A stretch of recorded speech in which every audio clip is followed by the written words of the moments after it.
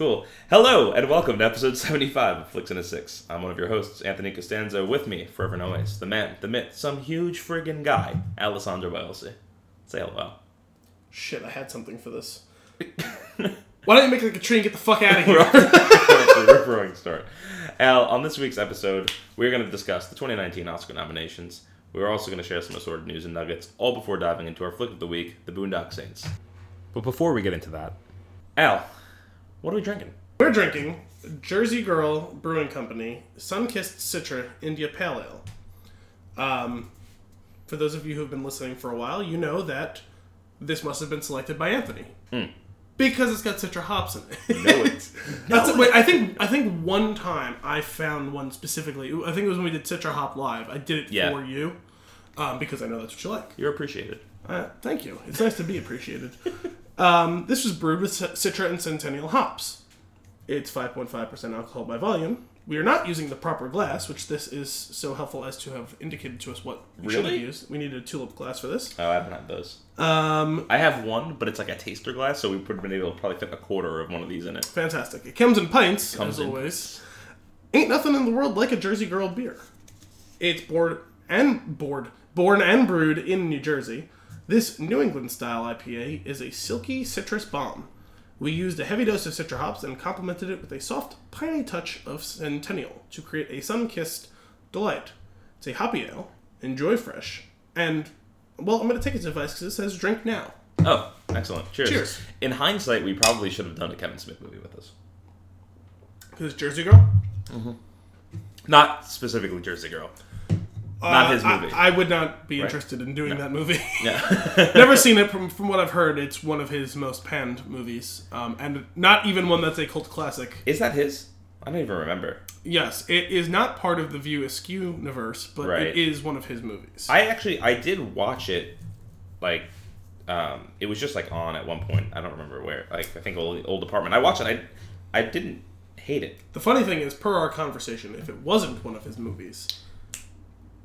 George Carlin was in it, and I thought that was excellent, the role that he played. Well, George Carlin and Ben Affleck are in it, so it's a pretty good indication that it's a Kevin Smith movie. But per our conversation last night, this is where, had I been wrong, it would have been great if we had Ron Howard narrating. Yeah. It wasn't. Actually, no, the more I'm thinking about it, I enjoyed it. I just remember there was like it's one of those ones that people are vocal about hating so much. Among the many bad movies that Ben Affleck's done, it's certainly no Gigli, from what I understand. That's the one I was thinking of. That's what was in my head as being the really bad movie. Right, that's not his. That's just Ben Affleck. Bad movie. Supposedly bad movie. And here's where I'm going to go. I've never seen it. I cannot pass judgment on this movie. You and me have talked about this yesterday. Much like, though I'm sure it's better than, much like the Star Wars Holiday Special. I have never heard a single person say a single good word about this movie. Movie. So... I'm going to just be inclined to believe the masses, despite the fact that I generally like to make my own opinion, even if I don't mind it being informed by others. Okay. Very good. I like that. I appreciate that. How do you want to start this off? Do you want to do your news and nuggets, or do you want to just dive right into these Oscar nominations? We'll sandwich the Oscar nominations, because I have two small nuggets. Okay. First nugget. Sopranos. They are doing a prequel film called The Many Saints of Newark. I thought it was The Many Saints of Men. It's The Many Saints of Newark. Okay. It's a prequel movie taking place in, I think, 1967 around the riots in Newark. And it's supposed to be featuring more of some of the people they've referenced or shown in flashbacks in the show, like Tony's father, his Uncle Junior, who's in the show, but as a younger man. And Dickie Moltisanti, who The Many Saints of Newark was a reference to something he said, I think. Okay. Despite the fact that, to the point of the show that I'm in, and I'm nearly done with it, I don't think he's ever been in... You're cruising through?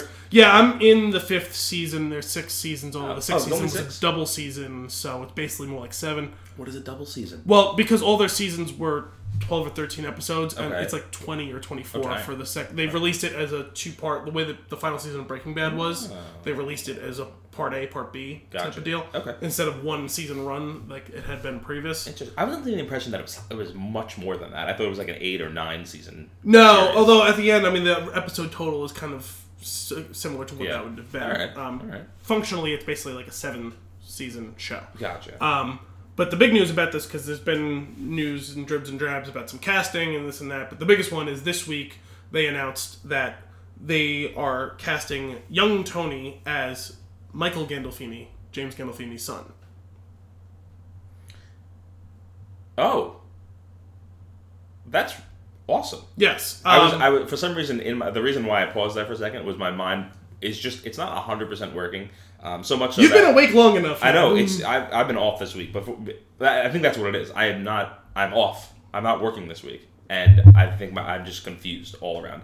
So much so that I've already ruined the show partially because as you'll probably notice, there's going to be a horrible edit in the beginning because the recording just stopped. Not actually my fault. Again, what is my fault is we didn't talk about the beer at all. But we'll go back to I was going to wait until you finished talking to say we never actually discussed we the didn't. beer. We're going to go back. So to so much for that polish, guys. What I was going to get at though was the reason why my brain just skipped a beat there was I was for whatever reason I was thinking of James Gandolfini as the actor. For whatever reason, I was thinking that as the character name. No. And I thought you were saying that the character's son in the show was playing him, and then my brain kicked it into gear. The guy inside woke up, and he was like, "Oh, that's really cool. That's actually a pretty cool thing." Yeah. And they'll have that resemblance. He even looks quite a bit like him. So Oh wow, it's perfect. that's great.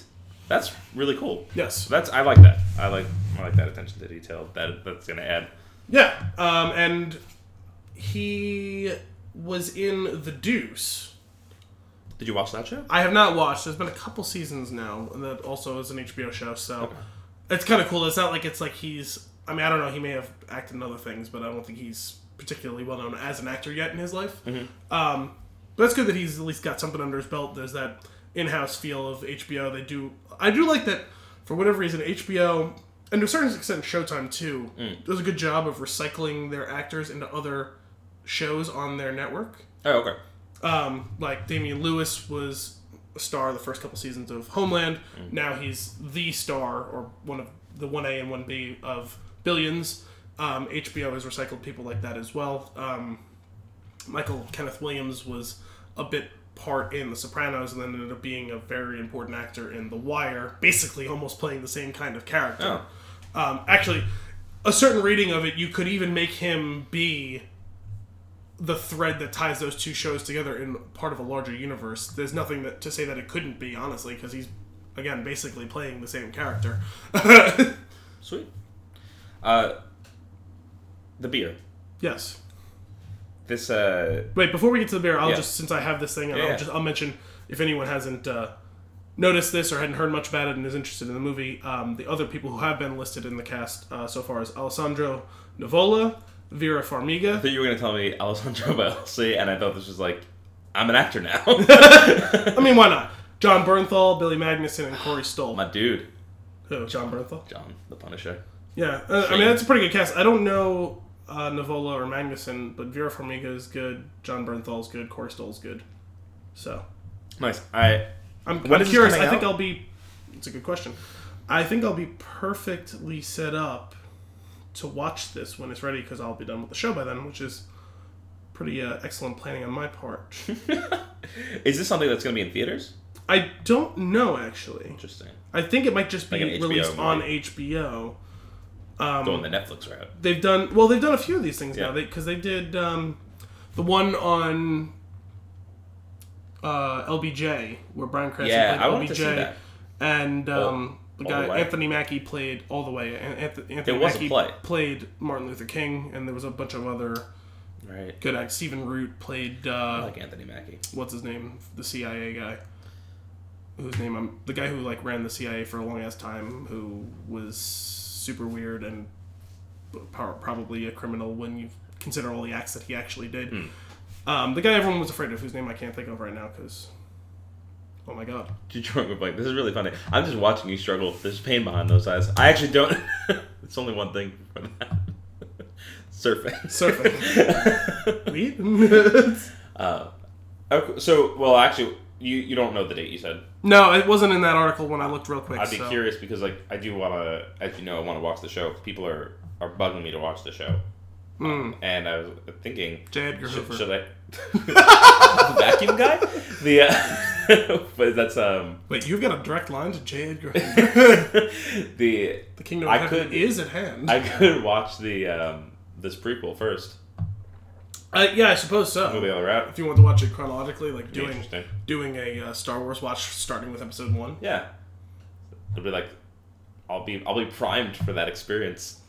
Mm-hmm. It'll be interesting. I don't know if I should do that. Now let's talk about the beer. It also helps me push out the me watching the series a little bit more because there's so many things that I'm trying to watch right now. Yes. Well, we discussed it last night in my excellent cell job where I give you the tools to be your own boss. I mean, where I give you the encouragement to watch a show, not just browbeating you over it, but just giving you little nuggets of stuff that you would look forward to. If you guys have been listening long enough, you'll know that when Al suggests something, at some point or another, I end up watching it, and it's because he does it so well. Yes. You suggest things so well to me. One, you give me ideas of things. I generally can trust your opinion. We agree on everything. Just the fact that the two of us are, hell-bent on showing that Episode 8 was a great movie.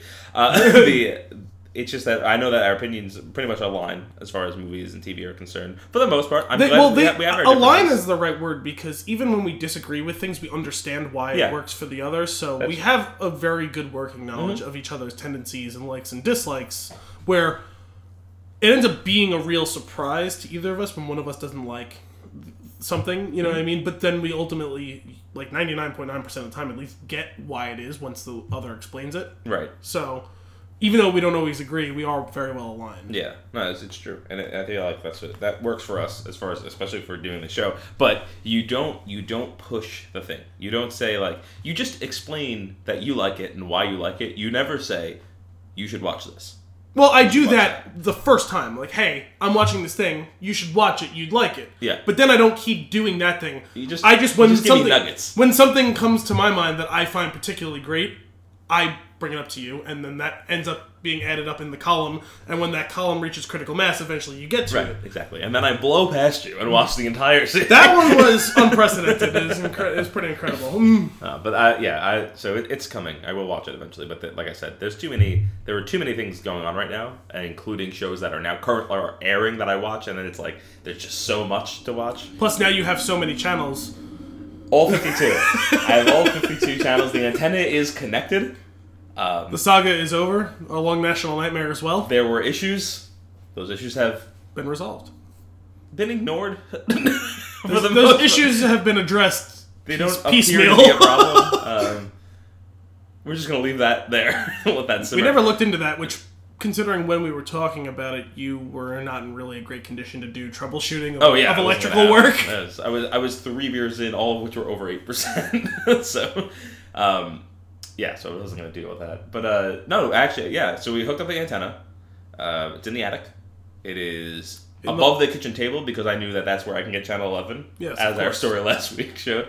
And it did not... I scanned at first, and I got, 14 channels, and I was like...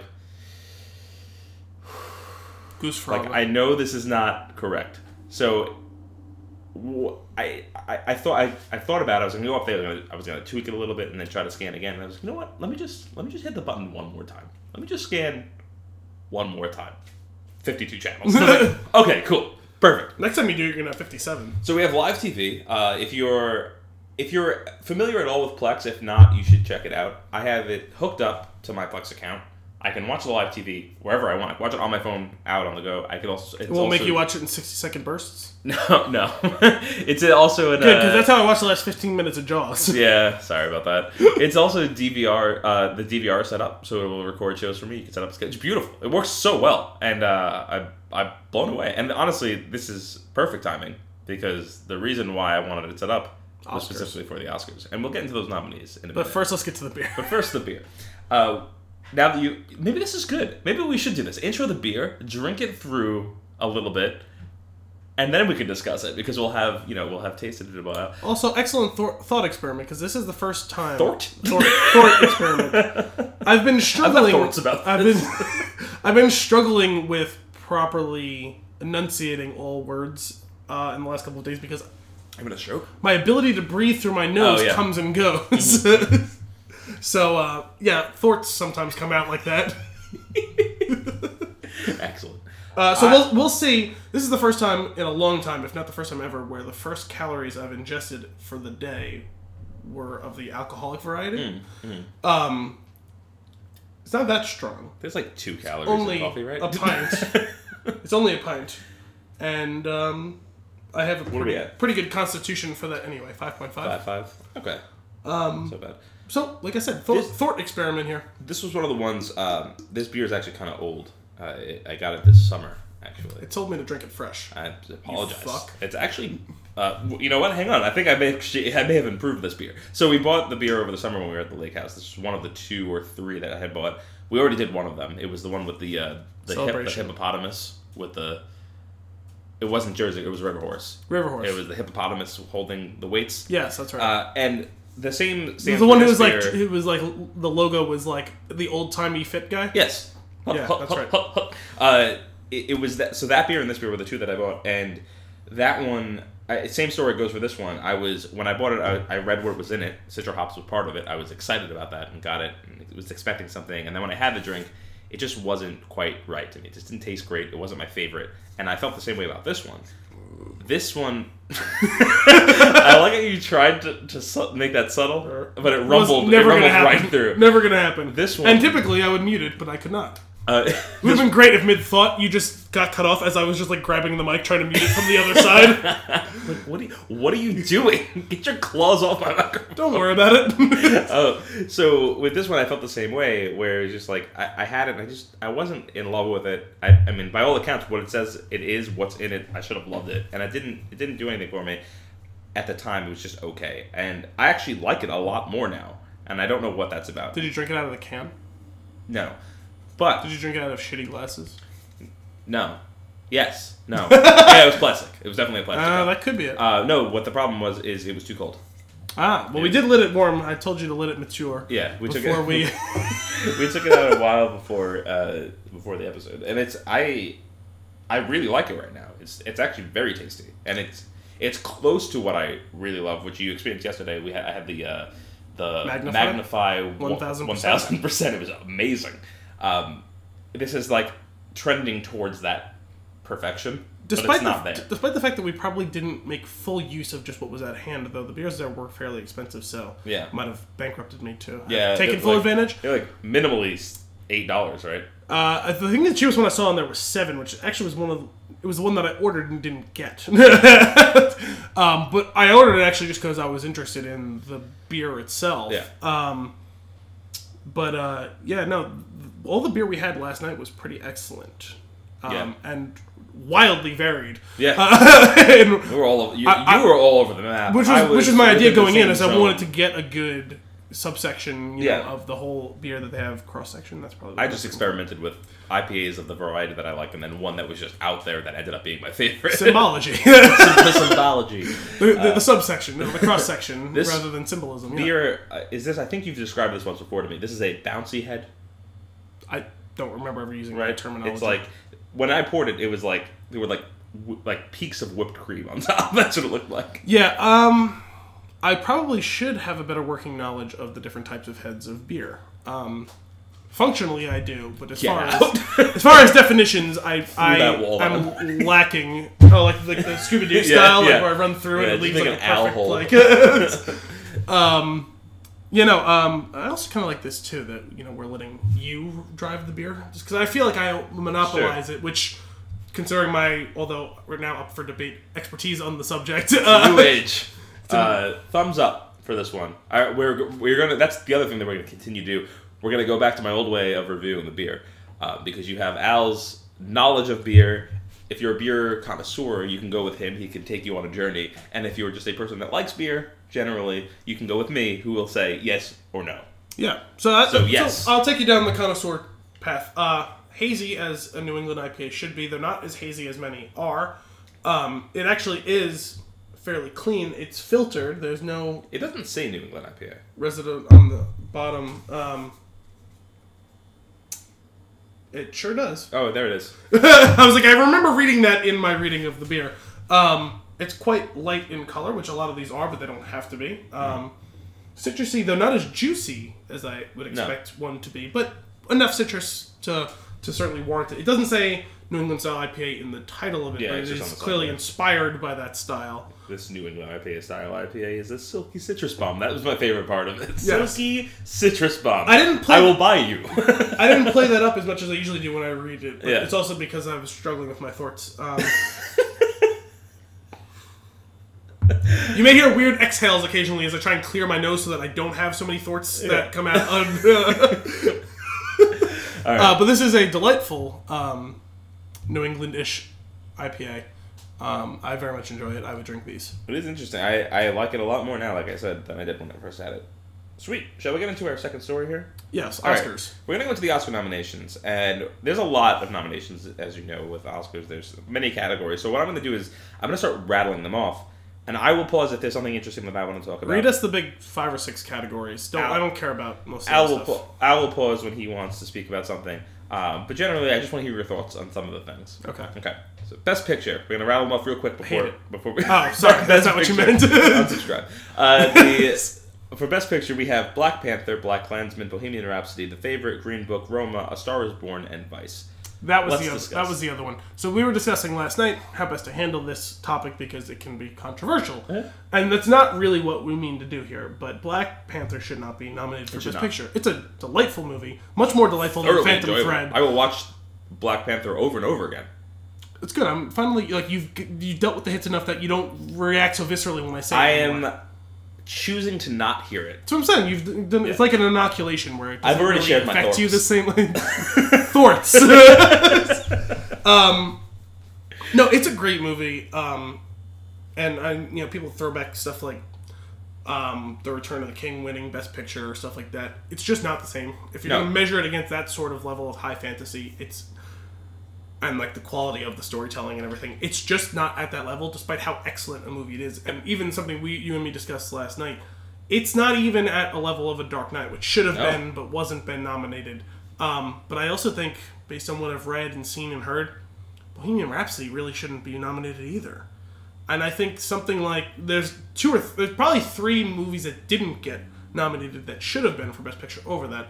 And again, this is based on what I'm seeing, reading, hearing, because I haven't seen enough of them yet, though I'm planning on hammering those out over the next few weeks. You'll hear episodes on a bunch of them, if not all of them, over the next few weeks, because we want to give you much better Oscars coverage this year than we did last year. But the 3 that I would replace, there's 2 slots that I'm opening. You'd have to pick over 3 of them. First Man, If Beale Street Could Talk, and First Reformed. Everything I've heard, those 3 movies are much more deserving than the 2 that I'm electing to disregard from this category right now. Right. So, I mean, that's, again, I haven't seen them. It's not fully based on my opinion, but based on the people whose opinions that I trust, those movies are much more deserving, whether or not they won or not, because, it's 10 movies or 8 movies that were nominated? 1, 2, 3, 4, 5, 6, 8. 8 movies that are nominated. A couple of them are just not worthy, whether or not they win, whether or not they have a chance to win. Audience can't see me, so they probably can just assume that I don't know how to count right now because I said 1, 2, 3, 4, 5, 6, 8. I assure you, does there that sort of thing. You have a certain amount of items you count. You start pairing them off. 2, 4, 6, 10. Where did 8 through 9 go? 7 through 9 go? I could do fast. My math skills, they ramp up. So I start adding one at a time, and then by the time I hit they appreciate it in exponential value. So getting back to that, Black Panther, this was one of those things, when Black Panther came out, after, as I do with most movies, I watched it first, then I read reviews and read some things on it. The first things that showed up as soon as I started Googling it after I saw it were, this movie is going to be an Oscar contender. And at the time, I was like, no. It's a very good movie. It's very entertaining to watch. It got crazy rewatchability. Yeah, I mean, listen, this is not us trashing the movie in any way, shape, or form. We did an episode on it. And I was going to say, this isn't us backtracking in any way, shape, or form. You can find from literally a year ago our episode on the movie. We both love the movie, right, for what it is, and the way that we are with movies. And this is pretty common for both of us, where we're just like, I love this thing. This is my favorite thing. it's not the best thing. Yes. And per our conversation last night. And not even about this movie, actually. No. It was about something completely different. No, it's like this is not the best thing. And I'm going to jump ahead in the nominations for a second because this brought up... Well, what I was going to say about this is I was wondering, while you're looking up to where you're going to jump ahead, I wonder if this is kind of one of those... I don't even view this as potentially as something that's like catering to a certain type of vote. I wonder if this is in the vein of like Departed or The Revenant, where it's a legacy thing, because things like Fruitvale Station and Creed were much more warranting of nominations for Best Picture, and neither of them were. Yeah, I don't know. It's so okay, but this is going to be the topic with it. This is the thing that keeps showing up now that it has been driving me crazy. I've seen it like 3 times. I saw it the day after the nominations came out. One of the things that popped up that drove me crazy were the visual effects nominations, and the title of multiple articles that I've read is Black Panther snubbed for visual effects. And I'm just like, you got a Best Picture nomination first off, so shut the fuck up. Like you don't deserve that one, so let's leave that, okay? Because the visual effects one, sure, you probably do deserve it. It was actually, the visual effects were fantastic. But Avengers Infinity War did get a nomination for visual effects. See, I don't feel as strongly about it as you do, because there's no, to the best of my knowledge, and I'm not an expert on the rules on these sorts of things, but I don't think that just because you have something from one studio, there's a requirement that there not be another one. I don't see why both of them couldn't be nominated. That's fair. That's a fair thing. But it's probably similar. I would have to look further into this to find out. It is probably like a similar group of people because of the Marvel movies and how like they choose their studio. Like I'm sure there's overlap, but I think there's also probably quite a lot of. I'm sure because individual stuff. There's about just under 80,000 people that do those movies every time one comes out. It certainly seems like it when I watch the credits roll. Someone's just doing the knee pads. Like, it's crazy. But anyway, so Avengers Infinity War, and in my mind I was like, okay, if I were a person that were choosing movies, in my head they would come up and I would probably pick one over the other, and I wouldn't include the other one because it kind of covers the area, and maybe that's not fair to some degree, but the movie's not snubbed. But it's also what you cater to when you're going to release 3 or 4 of these movies a year. Right. You know that you're probably going to self-cannibalize. Yes, right, exactly. And if you want to put those 2 movies together, this is what I said last night. One of them takes place in space for like 80% of the movie, and it looks freaking real. Like, it's the visual effects in Avengers: Infinity War are far better than those in Black Panther. To that extent, though, I would think it would make more sense if it was something like Guardians or Thor Ragnarok and Infinity War were in the same year, because that is kind of more of a direct overlap. Yeah.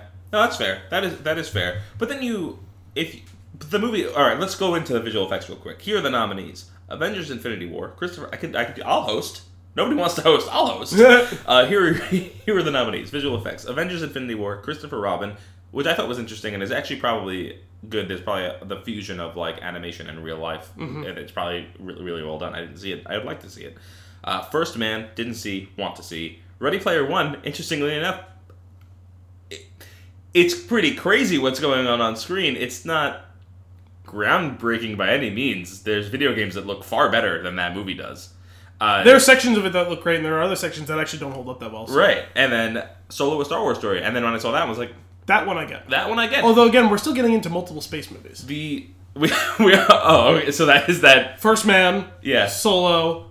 Infinity War. Yeah. So, see, if Black Panther took place in space, maybe then it might have been on the list. And the more I think about Solo: A Star Wars Story, I'm thinking the 12 parsec run. Yes, that was incredibly well. You can have an Oscar for that one scene. I agree with this nomination. There wasn't, and I think about Black Panther, and there wasn't one specific amazing scene that comes to mind immediately. I'm sure there was. If I rewatch it, I could probably point out the South Korea chase scene. Yeah, that was really good. Still, I'm not offended. Well, the thing is, actually, the final battle at the end probably actually wasn't good enough. I mean, if you look back 15 years ago, the Return of the King did that sequence better. Yeah. But the South Korea scene was actually really incredible. Some of the stuff going through like the city in Wakanda, like all that stuff, like some of that was really well done. Yeah, like that whole city as an effect, great. I don't know. There's a ton of movies that come out every year, and some have like when you say Avengers: Infinity War, immediately I go, yeah, okay. Yeah. Star Wars, I think about that scene. I'm like, yeah, okay. Now, Ready Player One, maybe even the bike chase was the race. Yeah. Was pretty great. Like that was pretty cool, and the some of the final battle stuff was really good. Actually, you know what? It is probably getting the nod for the scenes that it did with The Shining and how they cut actual movie footage into it. Like that was actually really well done and really well blended, where it felt like those characters were in the original, like in the original movie. And the more I think about it, the more I go, okay, you can have this nomination, but like I don't know, it's just the Black Panther one. It's like okay, it's fine. Like if it got it, I wouldn't have been like it doesn't deserve it, but I'm not upset, and I don't think it got snubbed. I can understand why people feel like it was snubbed because honestly, I think it would be more deserving over the Winnie the Pooh movie. Maybe. Normal pivot to something else I know you want to discuss. Yeah. You know what movie should have only won an Oscar for visual design and stuff like that, or visual, or whatever that category was, visual effects, Gravity. Instead, it won for Best Picture and Best Director, Alfonso Cuarón. Okay. I'm really good at this stuff. Okay. That's a very good point. Yeah, that movie was not good, in my opinion. I didn't like it. I enjoyed it. I just laughed when I saw it was nominated, and then I laughed harder when I was like, there's no way it's going to win. Yeah. And then it did. I was actually upset the rest of the night. Well, I forgot what it won over, but I remember there being something else that I thought was much more deserving. I'm pretty sure, as a whole, the list was not thrilling to me, but... This was a weaker class of Best Picture nominees for the Oscars anyway. Yeah. So, I mean, I don't know. Yeah, it's last year when I saw that list, I was like, "This is great." And this year, I immediately my gut reaction, I just go, But then I'm starting to realize I haven't seen all these yet, and I will see them all beforehand. I've seen a number of them that are on here that intrigue me. Like you said earlier, Bohemian Rhapsody, I thought it was very good. I'm not nor offended that it's on. Like I'm not offended that it's on there, but I wouldn't have been offended if it was left off either. Yeah. I thought it was a very good movie, and I really enjoyed it. I think there were some pacing issues and things like that where you have to have like a masterpiece to be nominated to some respect, and I thought it was very good. Well, the reason I brought it up was because you had an issue with Alfonso Cuarón from Gravity, and he's got another one with Roma. He does. And it's a pretty good chance either he or it wins again. I'm more annoyed that I need to watch this movie.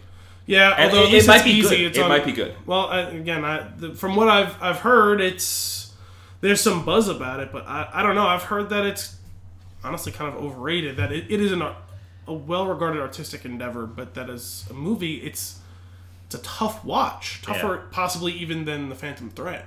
There's just no pacing to it. That's the biggest criticism I saw of it. Crap. That performance was good, and there's some artistic stuff that's beautiful and everything. I could do this at home. Because Phantom Thread was at least paced pretty well. Say what you will about your other criticisms of the movie, it was paced fairly well. Okay. I can't talk about Phantom Thread. It's just going to make me angry. Well, you have to be able to functionally talk about it for a minute or two for this sort of That's thing. That's it. We've surpassed it. We brought it up twice and I didn't break down. So I think we're done with that. But one of them more justifiably than the other. The other one I was doing debate you. This one I was doing too. That's fair. A Star is Born, absolutely deserving of being on the Best Picture list. Vice, same. Vice was incredible. I won't watch the movie again, just because of how filthy I felt after the movie was over. But it was a solid movie. BlacKkKlansman, I've been wanting to watch that since it came out. I think, like you said, it came out and then it was gone. And it came out at a time where there was so many other things to watch and so many other things we were doing at that time that I just never got to it. And I really wanted to. And Green Book has Mahershala, so I'm all set to watch that. And Viggo Mortensen. Viggo. You know what? And one of the Farrellys. Oh, okay. One of the two Farrelly brothers directed it. Oh, there you go. The other ones, where is it? Oh, this was another one. During one of the movies Kim and I went to go see, there was a trailer for The Favorite. And as the movie was playing, I was just like... As the trailer was playing, I was like, crap. I didn't know much about it. We're going to have to watch this. I didn't know much about it. I have heard people seem to like it an awful lot. And I've been hearing people rave about Olivia Colman's performance in it, which I'm on board for because I really like her. This was before the nominations came out, before there was talk about it from that I had heard. I was just watching the trailer, and I knew from the trailer this movie's going to be up for stuff. I've never even seen the trailer, but I kind of want to see the movie just because... And I just don't want to watch it, but I am going to. I literally have no idea what it's about, so... Well, we shall see. We'll probably... I just like her, because she cracks me up in Hot Fuzz. Mm-hmm. She was really good in The Night Manager, which I've mentioned many times on the show. She was in Locke. Just her voice, but she was in it. Well, Kim can't stand Emma Stone, so she's annoyed that we have to watch it as well. She can't stand Emma Stone. Interesting. I don't think I've ever heard anyone say that. We do like Rachel Weisz, though. Yes, she's a good actress. So that'll at least... Also lives not that far from me. What? It's a random fact. What else is on this list?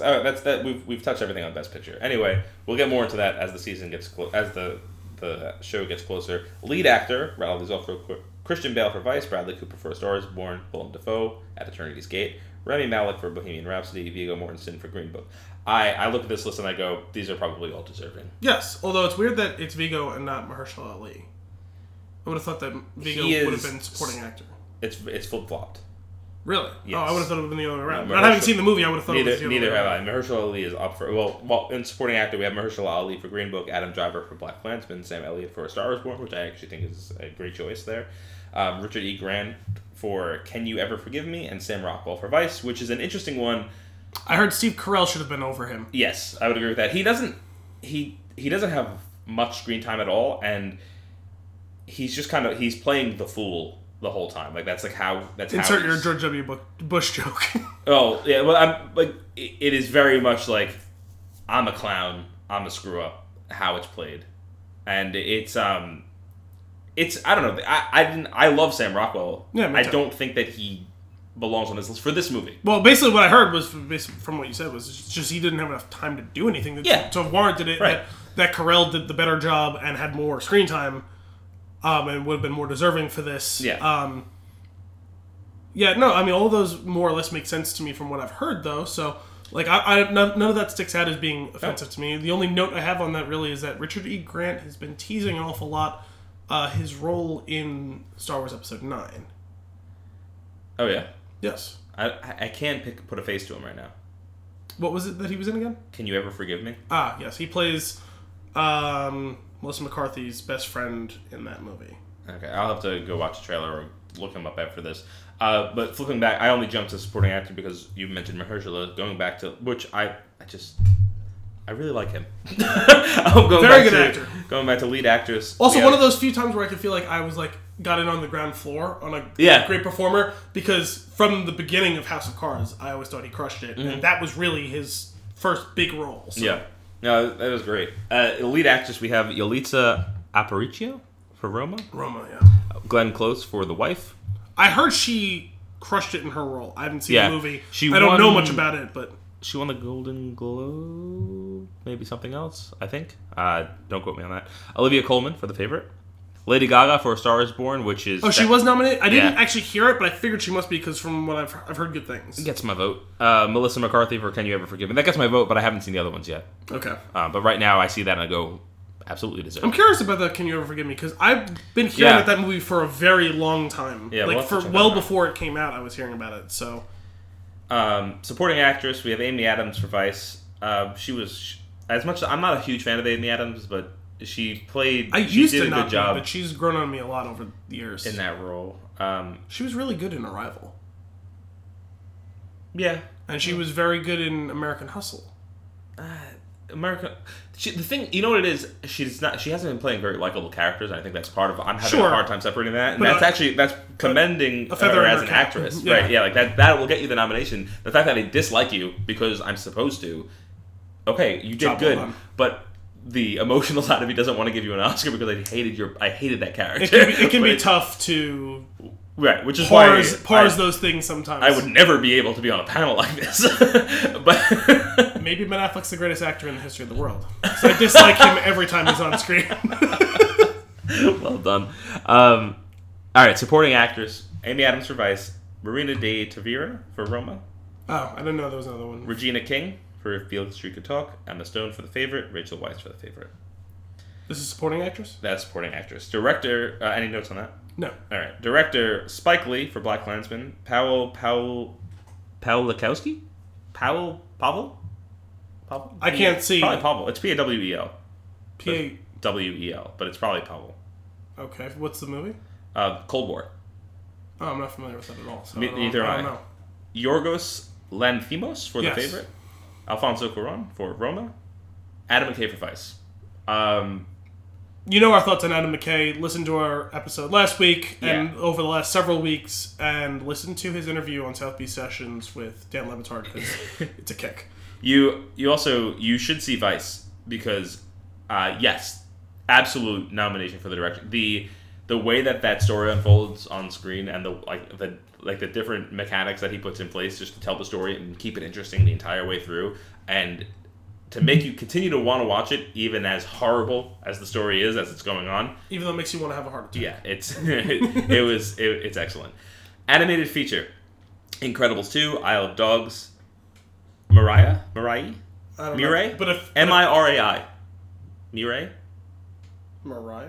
Mirai. Sorry, spell that. Mirai, Mariah? Mirai. Ralph Breaks the Internet. If Spider-Man in the Spider-Verse doesn't win... And the winner of the category, Spider-Man. Yeah, well, I know it was on the list. I actually saw that. If that doesn't win... I know that I haven't seen the other movies. I know you liked... Didn't you see Wreck-It Ralph? No, I really want to. Oh, I thought you ended up seeing it. No, I wanted to. You wanted to. But I've heard great things about that too. I'm sure these other movies are It should be good, Into the Spider-Verse. But Into the Spider-Verse is going... I saw Isle of gonna Dogs. win that. Very good. It shouldn't win over Spider-Verse. Animated short, animal behavior about... I don't care about these. I told you to give me the best, the top 5 or adapted 6. screenplay? Original screenplay I'm more interested in, but you can give me both. Adapted screenplay real quick. The Ballad of Buster Scruggs, which is easy to watch. That's on Netflix. BlacKkKlansman, Can You Ever Forgive Me? If Beale Street Could Talk, A Star Is Born. I heard not the greatest things of Buster Scruggs, actually. Oh, really? Yeah. Surprisingly. I need to go through the Coen Brothers catalog. I am not as well informed on that as I should be, but from what I've heard, it is among their weaker offerings. Okay. And from what I've seen, I'm not impressed. So I will have to go through the catalog and get back to you. Maybe we'll do an episode on that as a whole. Original screenplay: The Favorite, First Reformed, Green Book, Roma, and Vice. And from what I'm hearing, Paul Schrader with First Reformed should probably be the one winning going away. Okay. Cinematography: we have Cold War, The Favorite, Never Look Away, Roma, and A Star Is Born. Okay. I don't have much of an opinion on that. It's interesting to me on cinematography. Like there are some... Honestly, though, that's all the categories that I really care about, because I don't care about foreign language film, and I don't care about documentary, and I don't care about best performance of the trumpet in an adapted screenplay. So, How about original score? Is Williams or Zimmer in there? No. What about Tom Tykwer? No. No, I don't care. Original song? It's gonna be Shallow. Yeah, it absolutely is going to be Shallow. Makeup and hair? Don't care. Costume design? I'm pretty sure I told you I don't care. Well, we're gonna have a lot of more. The only reason I say it is because we're gonna have a lot more Oscar talk exactly in the next coming. We're gonna because we'll go over every winner. That's why I'm saying. And then we can discuss the nominee. All right. Well, anyway, that's your pre-Oscar show. You have another news nugget to say. Yeah, because then I want to get to the movie. What do you got? And then I want to play Anthem. Oh, sorry guys. You guys know what day it is that we're doing it now. The Anthem VIP beta is out, and we are very excited. Minutes or hours before you're listening to this, at your first opportunity to listen to this is when we're recording this. So right. So yes, my final nugget is /new. I love that. Singular. Zombieland 2 is finally really officially a thing. Long gestating, probably finally almost about to be made. Or in the process of being made. Yeah, call me when it's ready. Well, almost to the very day of the 10th anniversary of Zombieland, its official sequel will be premiering on the big screen. Mm-hmm. It's taking such a long time to get made due to all 4 of its leads taking on very busy schedules in Hollywood over the last decade. Now the timing was right for Woody Harrelson, Abigail Breslin, Emma Stone, and Jesse Eisenberg to reunite for another stint in Zombieland. This is from an article on MovieWeb. Has everybody won an Oscar since they made Zombieland? Seems like it, or at least been nominated. Right. So I will go down to the fact that this article was about potential leaked plot details. I've skimmed through this, so it's been pre-approved for you who doesn't like spoilers. Appreciate that. This is more about about the possible setup / synopsis, not about in-depth Tell me your details. I will tell you my thoughts on this movie. If the rumors are true, the sequel establishes that the group of zombie slayers from the first movie have since holed up in the White House. Apparently, trouble in paradise leads to a nasty fight between Columbus and Wichita, fracturing the group. The drama leads to Little Rock embarking out on her own, fleeing with a man she just met, named Berkeley, played by Avon Jogia? I've never seen that name before. I have no idea how to pronounce that name, and I'm usually pretty good with etymology, if not symbology. Of course... Namiology? Namiology. Actually, that's right. That was used too. Of course, the others leave the White House and follow her once they realize she's gone, with the hopes of rebuilding their de facto family. On their new adventure, Tallahassee meets a female zombie hunter named Nevada, who very much reminds him of himself. Okay. If it's anything like the first movie, I'll enjoy it. It's, at this point, it's completely irrelevant. It would have been great if it followed the movie somehow like still more relevant than the many rumored Avatar sequels that may or may not exist. I can't with that. I mean, yeah, when this movie comes out, I'll surely see it. Yes. I'm not in any rush to see it, and it's just... It's cool to know that I might get it someday, but if it doesn't happen, I won't be heartbroken. Wrapping up the topic, the reports also claim that the movie will introduce several new kinds of zombies, which have since mutated from the shamblers seen in the original. Yeah, see, that I don't care about.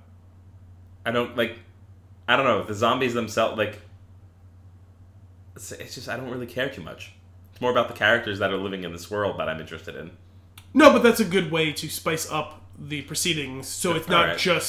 whatever action sequences that they need to force into it's the 22 Jump Street to the 21 Jump Street, so it's not just do the same thing again. That's fair. Know? It's all window dressing. Yeah. The dumb ones are called homers, the smart ones are called Hawkings, and the silent, deadly ones are referred to as ninjas. And there are some conflicting reports about whether or not Bill Murray will be reprising his role as himself, though... It's unclear at this time if he somehow survives or is now going to be a zombie. God, I hope so. Also, he may or may not be bringing along Dan Aykroyd. Oh my god! That's great. Those rumors are largely unconfirmed, though, so just something to look forward to. Yeah, I think that one of the best parts about that movie is seeing it the first time, not having any clue that he's going to be in it, and then the role that he plays and the way that it goes down. Not probably the best. That is definitively the best part of that movie. That's fair. That movie. I really like Zombieland. Very, very solid fun movie to watch. Fun and easy to watch. Shall we get into our flick of the week? Please. The Boondock Saints. Yes. A classic. My headphones almost fell off. I panicked for no reason. It has no bearing on the episode. It would have been very loud. Because it's going to fall directly onto your keyboard. It's directly it was going back. Oh, and it's on. Well, now I wish it had happened. You know what? We probably would have had a laughing fit for too long. We would have had to work around cutting it. Now I could just leave it all there. The best part about us doing this movie now is that we're approaching, very quickly, later this year, the 20-year anniversary of this movie's debut. So, pretty perfect. Nice. Well, that's good on us. Considering we decided to do it 4 hours ago. Stop. Oh, wait, you're recording this? What happened to the transitions? The Boondock Saints is one of my all-time favorites. It is one of those movies that I can rewatch over and over and over again. I can quote almost all of it. Maybe I slightly misquote here and there. No, but you at least are close enough for government work. My dad's favorite phrase of the couple-week sabbatical that he took nearly a year ago, in which we rebuilt the entirety of our deck and pool and backyard. Mm-hmm. I like that. It's, I don't know. There's something special about this movie. A long time ago, when we started when we started this endeavor, I wrote a little article, which we're rapidly approaching our 2-year anniversary. Yeah. Wow. That's weird. What's weirder is that we don't have 104 episodes, nor will we when we reach the date. So this movie, probably then a year and a half ago, 2 years ago, I wrote an article on movie night with myself. Yes. And I watched John Wick. I had some beers. I had some popcorn. It was just me. Literal feet away from where we're sitting now. Right, and it was great, and I absolutely enjoyed it. The first, which you may not know, I'm not sure. I think I might have mentioned it in the article. The first movie night with myself was with the Boondock Saints. Yes, I believe you did. And it's something that I should probably do more often. Just a movie for although I've got some pretty great movie watching partners. Kim and I pretty much agree on all movies that we see. We 90% agree on the movies. I think that we watch together. It's a great movie. A carefully curated list. And you're a very good movie partner as well. And I don't know, but there's something like I was like analyzing the movie the whole way through it the first time I saw it, and I was just like, the reason I got why were you doing that the first time you saw it? I bought it without having seen it. What year-ish would this have been? Give or take a year. Doesn't have to be exact. I don't know. You were in high school? I was in high school. I was a senior in high school, probably. So call it 2005. Yeah. So I bought it at Blockbuster because to rent it was $4.50 and to buy it was $8. And it felt like a good investment. Sensible decision. Right? And I also got this which would have made it really offensive to buy it for $30 as a Blu-ray. It was a really sweet collector's edition DVD, which is behind you somewhere. It's like it's actually it's actually the first steelbook that I bought, and it's got the cross embedded on it, and it's all black. It's a nice looking box. And then later on I bought it again on Blu-ray. But anyway, bought it, picked it up, and the reason why I bought it was the crowd that I hung out with in high school. I hung out with a lot of like the goth kids, and they were into it, and they were telling me how great this movie was, like over the years. Same friends who told you to read The Stranger? And no. And I was like, oh, all right, yeah, one day I'll watch this movie. I've loved movies my entire life, and this was like one of those things where I feel like this is like me really coming into my own with movies and formulating my opinion. Because I watched it on my own. That time would have been the peak of, or maybe just past the peak of when this movie had finally achieved cult status. Yeah, probably. And I watched it, and that's why it's around the same time. Actually, if that's when you think you saw it, I think I even saw this movie before you did. It probably possible for the first time, and that's why I went in analyzing it. I was very curious, like, what is so special about this? Why do people love it? And I fell in love with it the first time I watched it. I watched the movie from start to finish. Like, wow, this will be in my top 10, if not top 5 list, probably forever. And probably didn't make that cut. It is not for 5. Maybe not 5. I would have to reconsider. I know you love the movie and you've quoted often. We've talked about it. There in snippets here and there, but it never approached what seeming like your top 5 from what I could do of recreating your top 5 list. It would depend on how I analyze the top 5, top 10 list, because if I'm doing it from like, well, maybe 10, but I wouldn't have considered if I was from my own memory of our conversations. Yeah, trying to recreate a top 5 list, this wouldn't have made my cut. But it's probably it depends on, like I said, it depends on the lens that I'm looking at it through. If I'm looking at it through like the best picture lens or my favorite lens. No, when you do my top 5 movies, it's usually the ones you most enjoy. It'll be in the 10 for sure, without question. Maybe the 10. But every time I rewatch it, it can easily probably bump its way into the 5 and knock something. The funny thing is you misquoted slightly some of the really quotable lines, but from upstairs you nailed the lines that aren't like actual quotable lines. They were just part of like very weird. It's very strange because I don't remember what the line was, but you were upstairs and you nailed one. I was like, that's such a random line. Where you going? Nowhere. I yelled that down to you from upstairs. It's my favorite line of the movie. It's when what's his name? Bob Marley. What? That's the actor's name? Mm-hmm. What's his name in the movie though? Greeley. When Greeley is he's investigating the first crime scene, which the two guys that were crushed to death. The giant serial crusher. The giant serial crusher. He's like, and where's this guy going? Where you? He yells at him, looks at him on the floor, dead. Where you going? Nowhere. And that's for whatever reason. I think the first time I watched it, that was laugh out loud funny to me, and I was alone. If you laugh out loud alone, it's a genuinely funny line or funny statement, or at least to you. And the worst is when there's that sort of thing, and then after that you watch with someone else and they don't laugh. Yeah. I had that a couple of times last night when we were watching with Bob and Dave.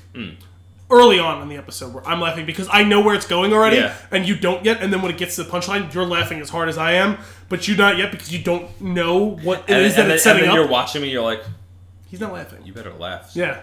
No, that's really funny and fair. And I've definitely judged people that didn't find something funny. I'm like, oh, I'm not gonna watch things with you. It's not worth my time. I'm here to enjoy this with you. All right, if you're not going to enjoy it, get out. But the other thing, there's so many great lines in that movie. First off, and like you said, I do misquote, but that is because. But no, like I said, you are close enough. Like where it's like everyone has that thing where like they paraphrase the thing. Like millions of people have said, "Luke, I am your father." Yeah, it's not the right line. Right, close enough. The interesting thing for me though is if I was a great sketch artist or something, I could draw the scene for you in probably perfect detail, but I don't get the exact words. You're Willem Dafoe. I am Willem Dafoe. It was a firefight. Another great line. Damn it, that was one of my lines. He's Willem Dafoe. Oh my God. Anyway, so watch this movie by myself, analyze the whole thing through, and like I said, I fell in love with it immediately. And there are so many things that this movie has going for it. The first off, watching it this time, I pointed out something to you early on that I didn't actually put into words beforehand, which makes a lot of sense why I love it. There's a lot of Nolan-style storytelling in there, of the jumping back and forth, but done well.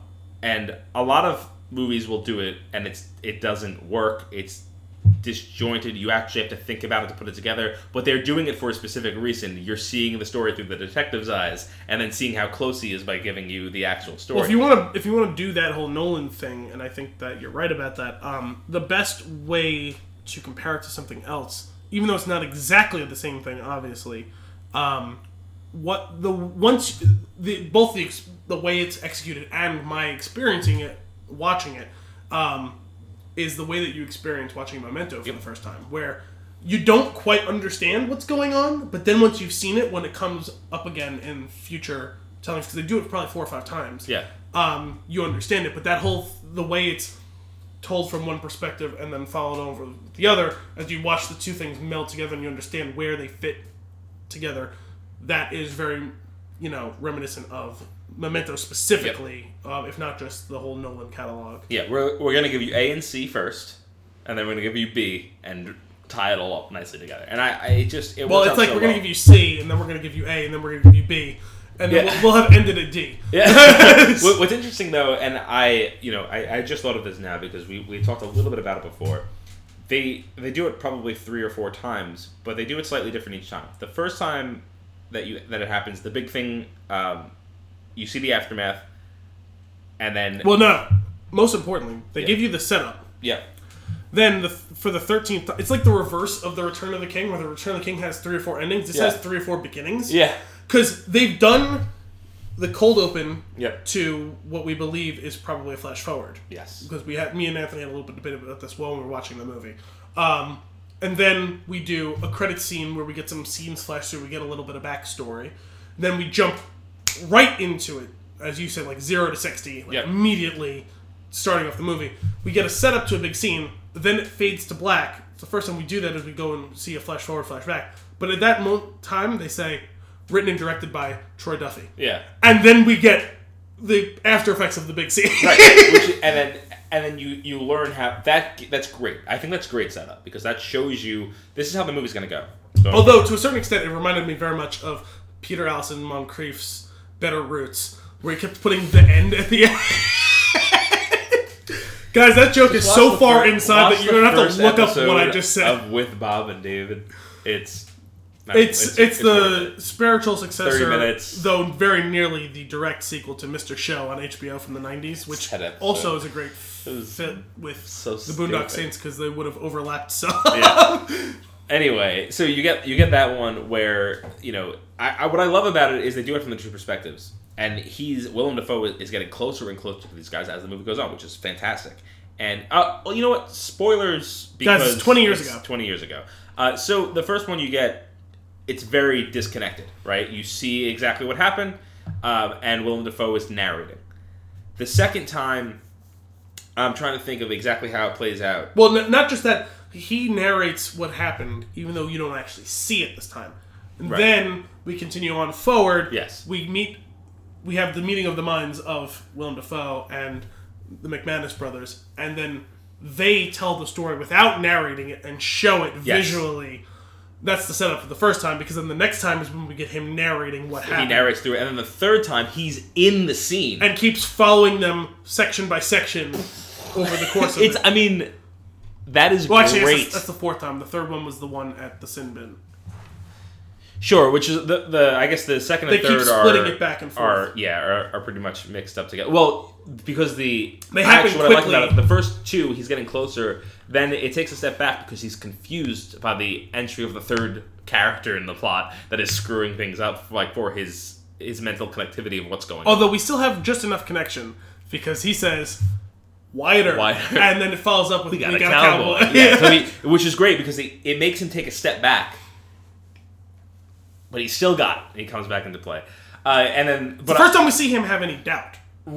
Right, which is interesting because we realize how much he fucks it up when he realizes how much he fucks it up. Mm-hmm. And the third time, when he's actually in this, when Willem Dafoe he's describing what's happened, but the way that they do it this time is they plant his character. They almost as if it was pre-shot and they superimposed him on it. He's in the scenes with the characters actually carrying it out because he understands so much what's going on. But then you see it start to go off the rails because there's a chaos factor that gets thrown in. There's a firefight. There's a chaos factor that is thrown in. And because it's the first time that really gets anything right, and it's the first time he's wrong. Yes. And it throws him off. It's pretty obvious. And really, it could just be one guy with 6 guns. Let me do the thinking. Yeah, shut up. That's what he says. Let me do the thinking here. But when he fight, he's freaking out. He realized the blood is sprayed with ammonia. And I was going to say pneumonia. See, that was the one time that I nailed the quote. Ammonia. Yeah. Who are these guys? Yeah. Who the fuck are these guys? And what I love about that is he's freaking out and he's completely lost it at that point when he sees the finger on the floor. Rocco's finger got shot off. He sees it. He's starting to make the connection. No, his pinky was the second one they shot off. It was the thumb the first. No, it was the index finger. I thought it was just no, because they showed he's wrapped up here. Wasn't it his thumb? Oh, I guess you're right. It must be his thumb. I don't know. It's weird. Anyway, it doesn't. Regardless, it doesn't matter. What matters is he finds the finger on the floor. Wait a minute. Shut up. Shut up. He finds the finger on the floor. He picks it up and he says, you realize that he picks it up quietly. Doesn't show anybody, and then he leaves the scene. As I said, it's perfectly normal to scoop up a thumb and stick it in your back pocket and just walk away with it, loosely wrapped.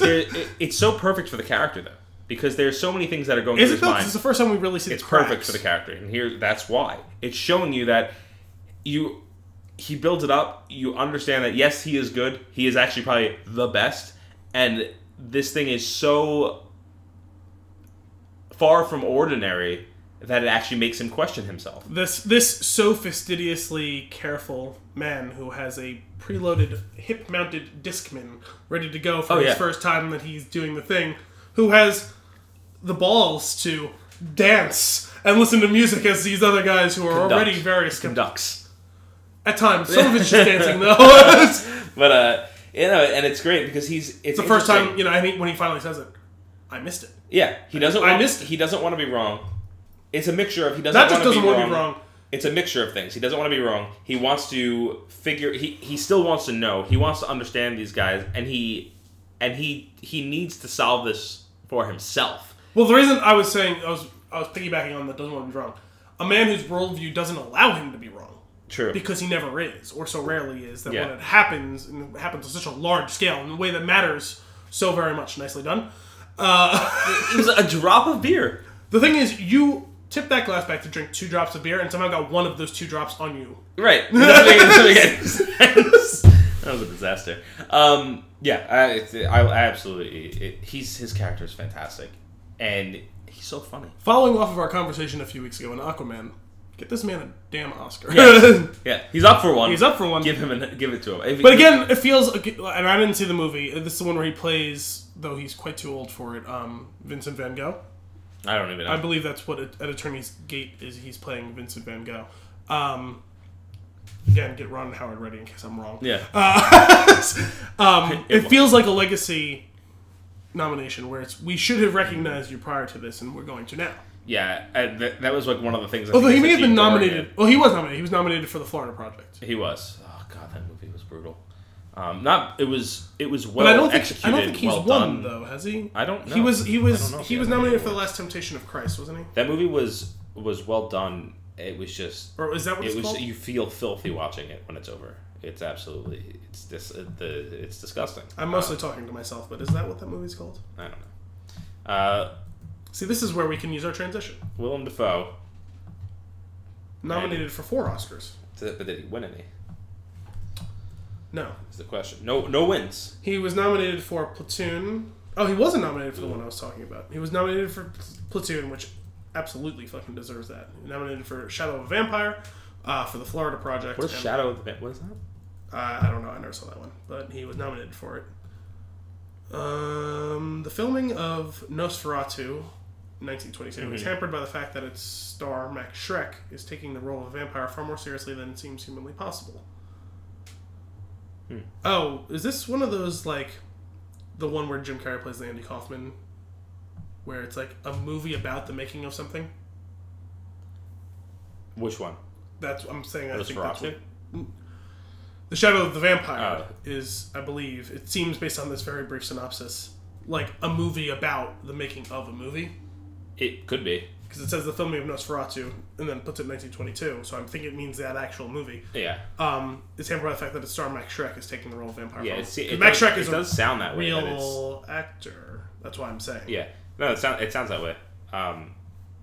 Playing a character that got too into it. Yeah, that's what what's crazy is that on that topic, Man on the Moon, Jim Carrey playing Andy Kaufman, getting too close to it, and then you get that documentary of Jim and Andy, which is just haunting and worth the watch. Yeah, I haven't seen either of them. But man, Willem Dafoe, man, yes, get this. That'll be our campaign for the entirety of this. Get this man a damn Oscar already. Get this man an Oscar anytime we say him. Just like when we talk about what's his name, Hugo Weaving. Get this man a damn Oscar.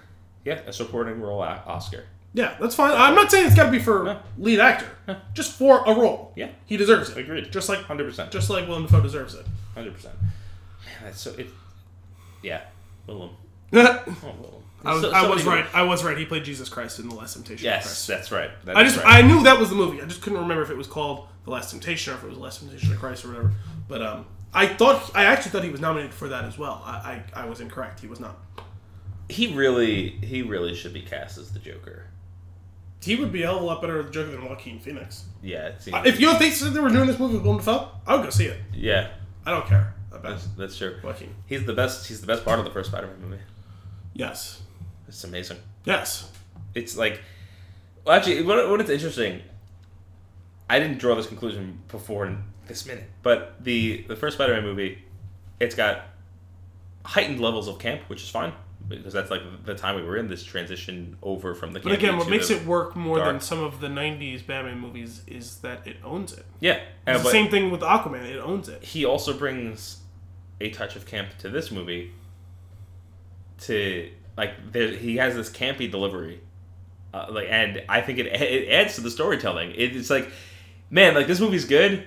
He makes this movie great, yeah. But he's got this flair and this completely over the top persona. Yeah, and it's so much fun to watch. Well, I mean, it is so over the top because he's playing a guy who seems to very obviously be probably a flamboyant gay man. Yeah. Despite the fact that the characters around him were trying to figure out whether or not that's the case, or it's just that this guy is that different than the rest. Freud was right again. Yes, and it turns out, yeah, it's a very. Freud was right.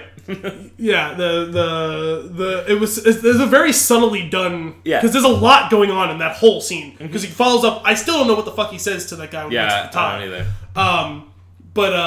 either. He completely nails it. That's the most meta the movie ever gets, probably, right? And it's all those things. It all turns out to be right. He is gay. Yeah. And it really largely doesn't matter.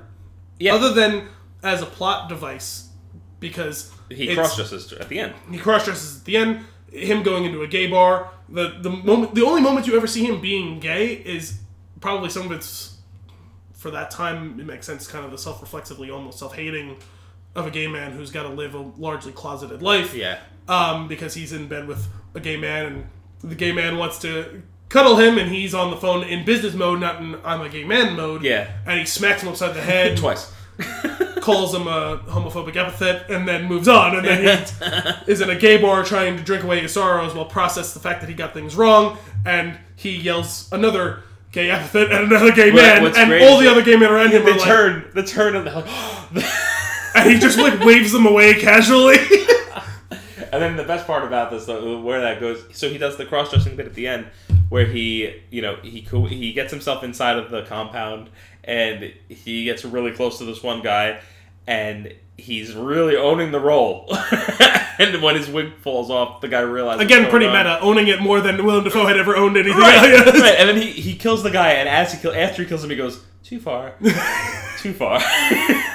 He was really into it for a moment there. It was really funny. And then immediately goes just the same amount of far 6 seconds later when he pops the next guy. Yeah. During that scene, I turned to you, I was like, he is having so much fun with this role. Well, there's multiple times during the course of the movie where like all of them are having so much fun with this. They genuinely, the chemistry works in this movie so well because they do look like they're having a good time. Yeah. And it works really well together. Everybody works well together. There's Rocco is ridiculous. The only person who maybe outdoes Willem Dafoe in just turning his dial to 110%. Yes, absolutely. Though considering the fact that guy, I looked him up, only has like credited for like 5 roles in his life, and 2 of them are these 2 movies. I feel like they had him in on as an extra, and he delivered a line, and they're like, we're going to make this big. No, you know, he's friends with the guy who wrote and directed the movie, who wrote and directed the second one, and then also directed like one other thing, and that's it. Yeah, man, this movie is so good. My favorite scene with Rocco, I stopped and explained this to you. Like, during he's even playing himself. Is when his name is David Del Rocco. He pulls his hair back and he points the gun, and they do the shot up the gun, angled upwards towards him in the face, and he's wide-eyed and crazy. And you said, very Pulp Fiction-esque. Yes, it's a very Quentin Tarantino style of a shot. But what's more interesting to me about is that shot itself is like, if you storyboarded this movie out, that was one of the panels of the storyboard. Like, it was a perfect panel. Actually, that's probably the best way to describe this movie is kind of a greatest hits of Tarantino and Nolan. Though at the time, it was contemporary to Nolan, so it's not like it was inspired by it. But still, that was the 2 things that I got. So maybe it would be whoever... I know Tarantino is just tried to be rated R Steven Spielberg. Yeah. But I don't know what Nolan's... I don't know who his like idols were. Yeah. And I'm not nearly enough of a cinephile to know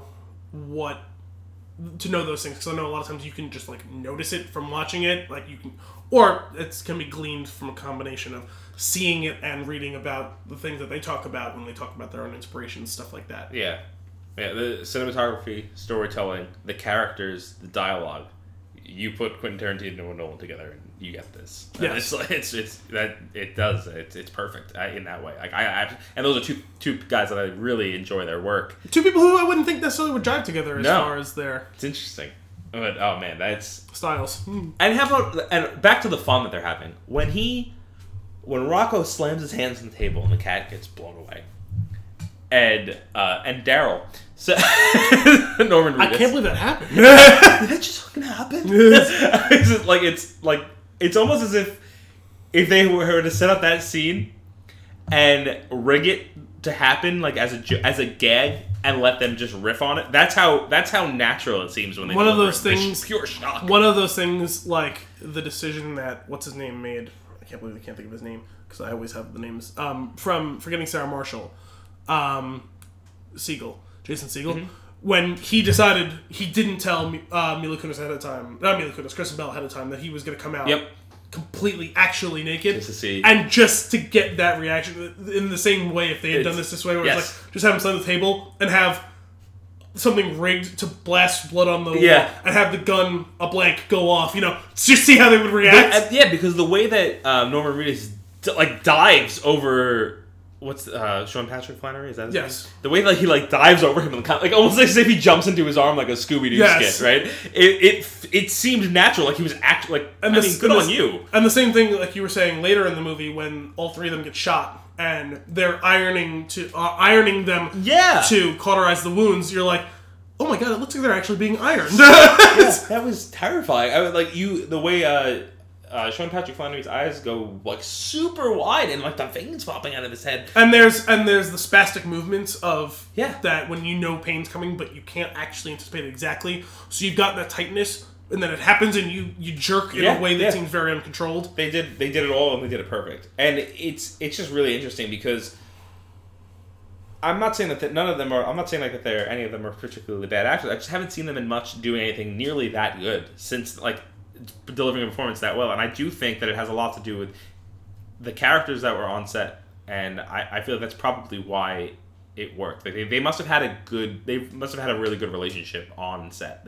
Because they all jived really well. The two of them actually feel like brothers. Mm-hmm. Rocco seems like he's their really feels like he's their friend, and like they're protective of him, and it all comes through. I know that it's written that way, but you got to give a lot of credit to these guys for delivering these perfectly. No, their chemistry together, they look like old friends would look. Yeah, and it's great. Real family it's would fantastic. look. And I don't know. I actually am not sure if it'd be interesting to find out that the actors and if he was familiar with a lot of them.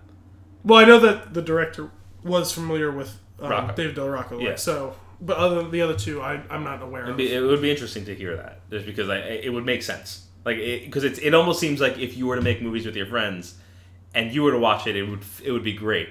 But they pulled it off in a way that anybody could watch it, and it feels great, which is great, which is awesome. Oh man, what about the Iacovetti mob boss? What's his name?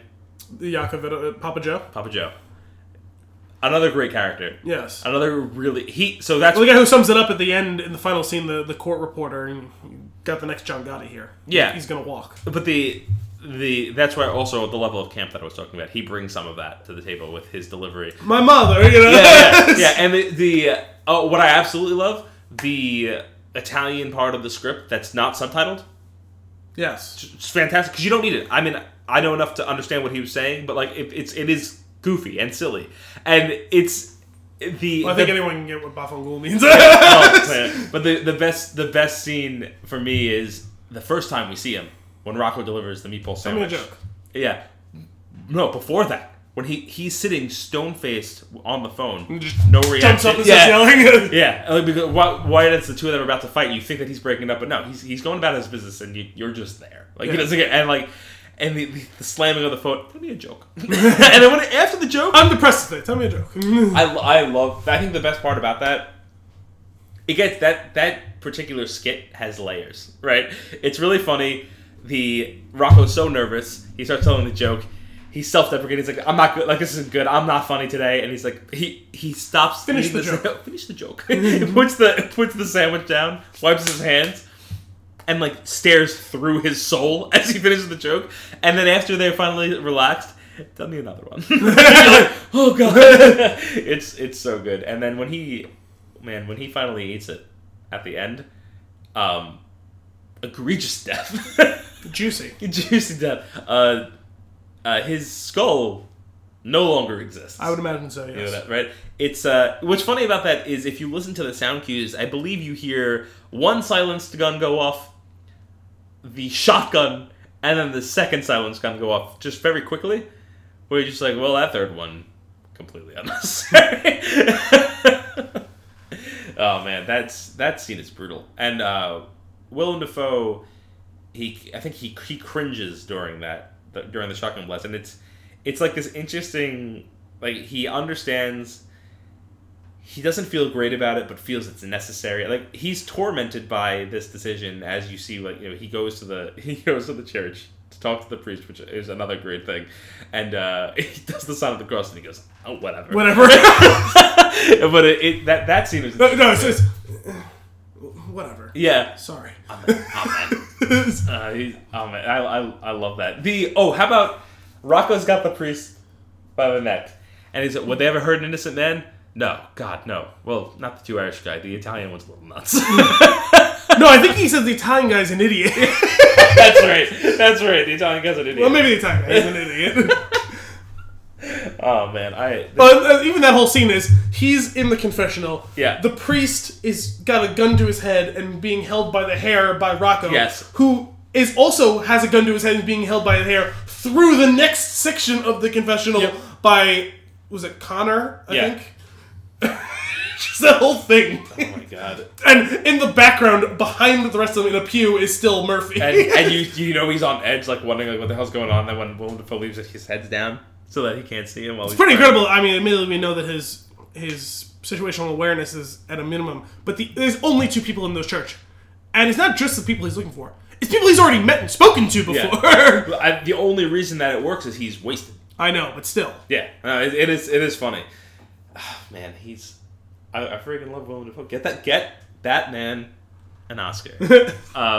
Couple of great lines, couple of great things. The rope is one. There's your fucking rope. Yeah. Oh, what do you need the rope for? That amazing, and how the rope works out. Oh, these guys, they always have a rope, and they always need it. And after the rope scene, where they fall down, this is bad TV, and they're shooting everybody. We're good. Yes, we are. Look, I'll tell you who's responsible for this. Bad TV. Some James Bond bullshit. How many bodies, Greeley? 8. 9. I forgot about the guy behind the couch. Anybody else want a coffee while Greeley's out? Sorry, I'm not getting another coffee. Just, I also you're better off putting a potato on the rope and dragging it down the street. Thanks for coming out. You have more success with a beer. And he goes, the way that Greeley, that scene when he covers his face, and he goes, onion bagel, cream cheese. Anyone else want something? I love it. And it's actually a great bit of storytelling, wrapping up the whole story that the 3 cops are helping them at the end. Yeah. Considering they weren't a part of the revelation and the quote-unquote fall of Willem Dafoe joining them in the dirt, dealing with this sort of stuff, that at the end, even the 3 of them are there. Like, I wonder how... you think about this sort of thing. If you were listening to Villains at all, they talk about the thing. What's something that happened in this movie that we didn't get to see that you'd like to see? I'd like to see how the 3 of them get brought on board. Yeah, I'd love to see the conversation, true. How the 3 of them get brought on board. That would be fun. I do kind of like the mystery of it though, like because what you do see, what is on screen, is we know it's 3 months how later. Their relationship grows over the time, because from the moment that he comes on screen, they're like, great, who's this guy? Until the last time that you see them on screen before the end, he's like, here's what happened, and they all flip open their notebook. Yes. And they're like, not just all 3 flip it. It's all flip in a row. That's a great scene. Yes, it's really well shot. But yeah, and that relationship builds over time. And it's funny because it's same thing with the storytelling of like how the scenes happen and how they break down. You see them get closer and closer.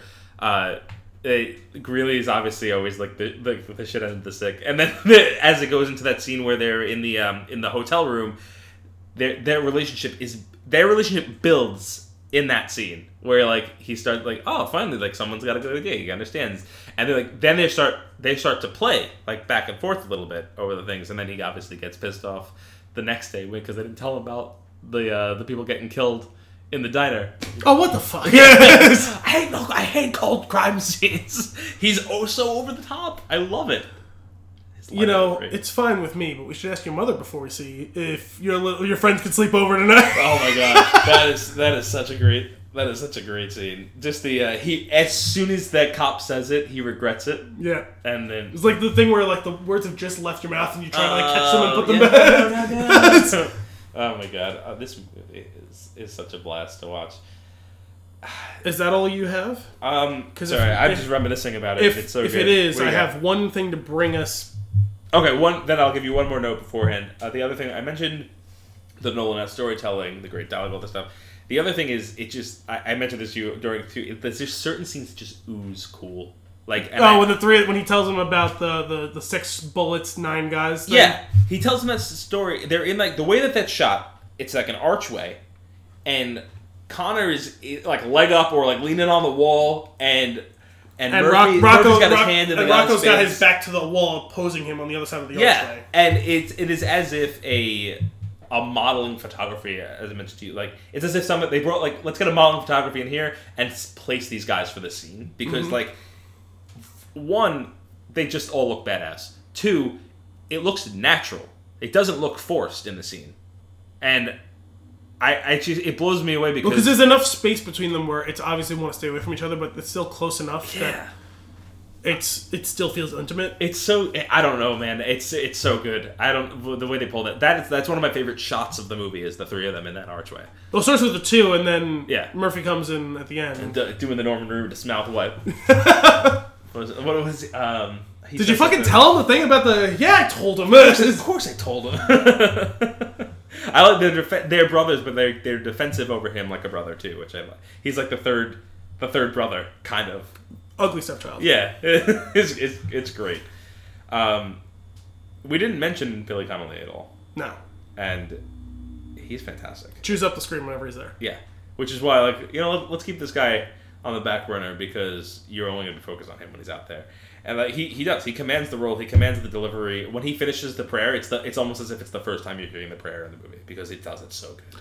Darling, I need you to watch. Yeah. It'll all be over very soon. Yeah. Oh, how about that speech at the end that the two of them give, offsetting sentences, the two brothers give? Yes. Like we do not want your poor and it's unwashed. so good. We want your corrupt. It's like, I forget, like, those of you who haven't, like, crossed over the line in Tower Domain, like, are just like, ooh, like, I just love that they've surrendered to the fact that they're not good either, but they're necessary. It's a really cool... The Vigilante Code. Yeah. Oh, not good, but necessary. they're real Batman. I love it. And they don't have that law. Are they not killing Batman or are they Rorschach? And that's the thing that Rorschach. you have to deal with. Yeah. Yeah. Oh, man. Go, all right. To bring us home home on this whole thing, the one thing or person we didn't discuss in this that warrants a note is the fact that I guess probably the godfather of mainstream porn, Ron Jeremy, plays an underboss in this. Right. And the only reason I really bring it up, other than the guy from porn is in it, is because Ron Jeremy, in particular, conjures up a specific story in my memory that I'd like to share with all of you. Okay. I won't use any names. Oh, boy. But one of my best friends who I went to high school with decided he liked to toe the line of, acceptable behaviors. Toe the line. And somehow got away with most of the unacceptable things that he did. No, we're not talking about criminal things. We're not talking about egregiously bad things. But things that were in poor taste that he's done in his life at times. So another of our friends, and anyone who's listening who went to school with me knows who I'm talking about this time, his mother was a teacher in our school. Okay. In high school. And so the first friend decided it was a big deal when we had a new high school built. It was a couple of years before I was in high school. So it was a big deal that they installed over the first couple of years TVs in the room, pretty big TVs with backs, yeah. But large TVs that were connected to the computers of the teacher, so that the teacher wanted to put it up, something from their screen, mirror the screen, before we got smart boards or hard projectors that could be used for computer screens. So in the course of school, and she taught history, so a name that needed to be looked up came up. And my friend, I don't know how because I wasn't in the class, but I've heard the story a million times, both from him and from others who were present for the time, somehow managed to finagle the asking of her of who Ron Jeremy was. Okay. And she didn't know, but it was at the time she was on the computer mirroring the screen. Oh. So she looks up who Ron Jeremy was. I think it was while she was doing an image search. And some of his greatest hits showed up in thumbnail form on the screen. That's amazing. And that's just the story I want to leave you all with. That's it. That's terrible. Footnote to this story. He got in no trouble and somehow she laughed it off. That's a true class clown. Go ahead. That's it for this week's episode of Flicks and Six. Thank you for joining us. We'll be back next week for more movie and beer goodness. Until then, I'm Anthony Costanzo. And I'm Al Bielsi. Thanks for coming out.